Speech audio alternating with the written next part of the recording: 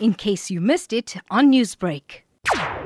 As far as actual attendance at the race day goes, we are at the absolute bare minimum that we can in order to actually hold the race day. Literally, the trainers, the jockeys, the grooms, the regulatory personnel required, and the Gold Circle staff required to make sure that the race day can go ahead is the only people that will be allowed access to Hollywood Bettsgravel on race day come Saturday. That is slightly changed from last year. Last year we were able to host a few of the owners who had runners in the main race, and that's not the case this year. And this year there will be very few people on course. The theme this year is Birds of a Feather. What was the narrative and thinking behind this? Most of that is driven by the fashion element, which is a core pillar of the Vodacom Durban July event in any year, whether that's a COVID year or pre-COVID times. It obviously allows us to launch a theme and get people thinking about the event a full sort of 4 or 5 months before actual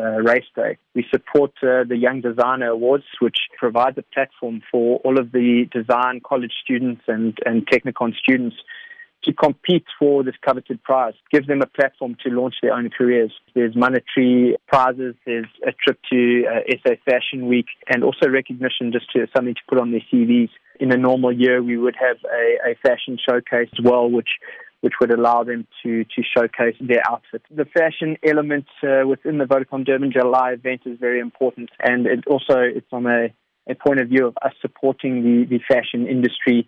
And this year, Birds of a Feather, we were probably hoping to be able to flock together again some 9-10 months ago. But as we know, things haven't got much better.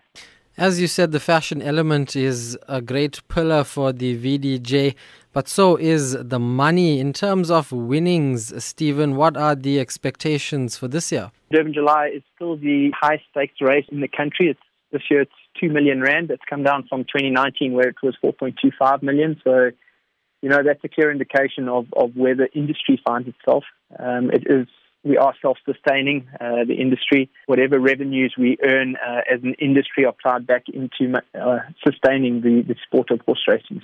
Newsbreak, Lotus FM, powered by SABC News.